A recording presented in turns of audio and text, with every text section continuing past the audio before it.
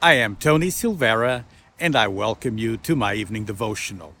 On tonight's episode, we're going to see the miracle when Jesus restored a withered hand. The reading is in Matthew 12:10-13. It says, "And a man with a shriveled hand was there. Looking for a reason to bring charges against Jesus, they asked him, 'Is it lawful to heal on the Sabbath?' He said to them, 'If any of you has a sheep and it falls into a pit on the Sabbath, will you not take hold of it and lift it out? How much more valuable is a person than a sheep? Therefore, it is lawful to do good on the Sabbath.' Then he said to the man, 'Stretch out your hand.' So he stretched it out, and he was completely restored, just as sound as the other." Here we see this story that starts saying that Jesus went to their synagogue. So as Jesus in their synagogue, there's this man that has a shriveled hand.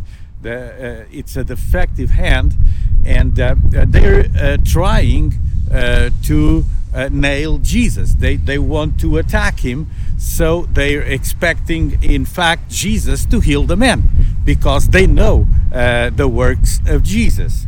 And it says in Scripture, "Behold, there was a man which had his hand withered." And the word behold, it's an exclamation. It's there to emphasize this fact that there is this man. He's in the synagogue. He's listening to Jesus. He didn't ask to be healed, but the religious leaders, somehow they're expecting the healing to happen.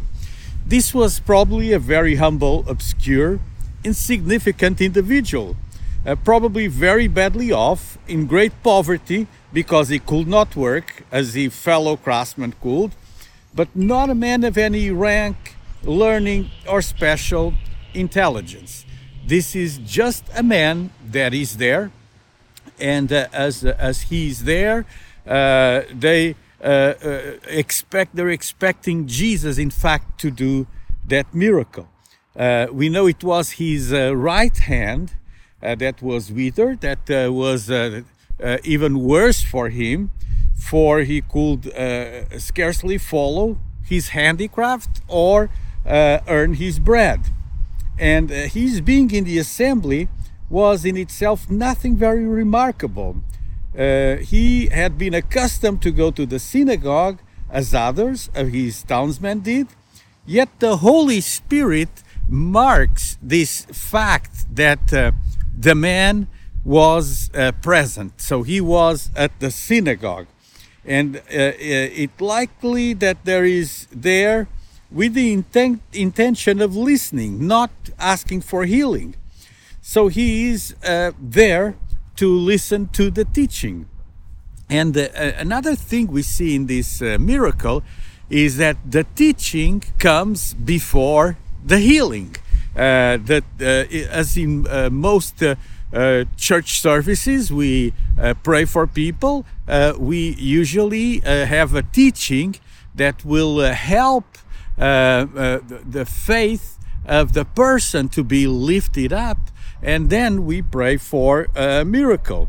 And what these stories teach us is that everyone is equal when it comes to Jesus' teaching, but not everyone is equal when it comes to Jesus' miracles. Now, let me talk a little bit about the miracle itself. Jesus told the man to stretch out his hand, and he was healed. And there is a metaphor for all of us here. By stretching out a hand in welcome, in love, we're doing what Jesus will want us to do. And the stretch forth of the hand was entirely an act of faith, because it wasn't an act of sense. As a matter of sense, the man could not stretch his hand. This was impossible to him. When a hand is paralyzed, usually there's also paralysis of the arm and he was powerless to do this.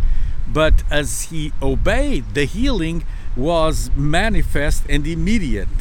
The man had not to stand there for a long time, but the hand stretched immediately, and it was healed. So this is a command that is given to a hopeless, incapable of obeying man. Stretch forth thine hand.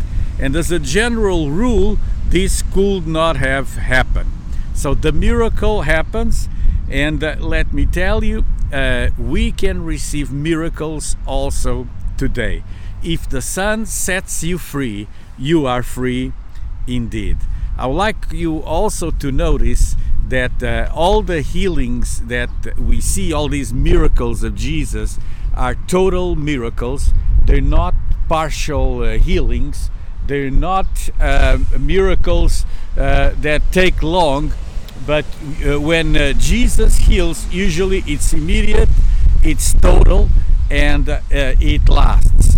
Not all miracles happen like this when we pray, but the miracles of Jesus were a show of his sovereignty, of his power, and everything Jesus speaks comes into existence.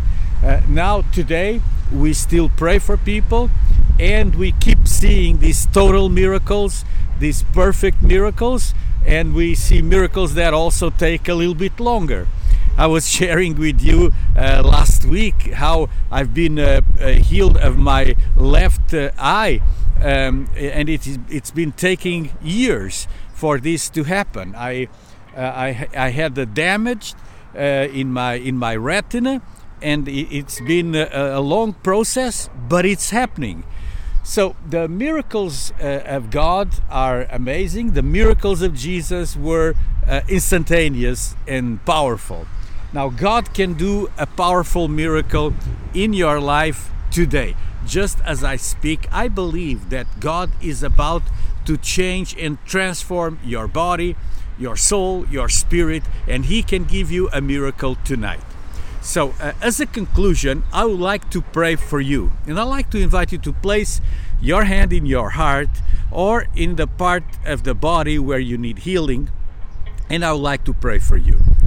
God, as Jesus commanded this man to stretch out his hand, I command now healing in the lives of my friends watching this devotional. I speak an instantaneous, total healing right now. I plead the blood of Jesus over the lives of my friends, and I declare sovereignty of Jesus over that body, over that infirmity. I pray for a total miracle of healing right now in the name of Jesus. Amen. Listen, if you want to be more specific and if you want me to pray, just post your comments right below the video, and I will be praying for you.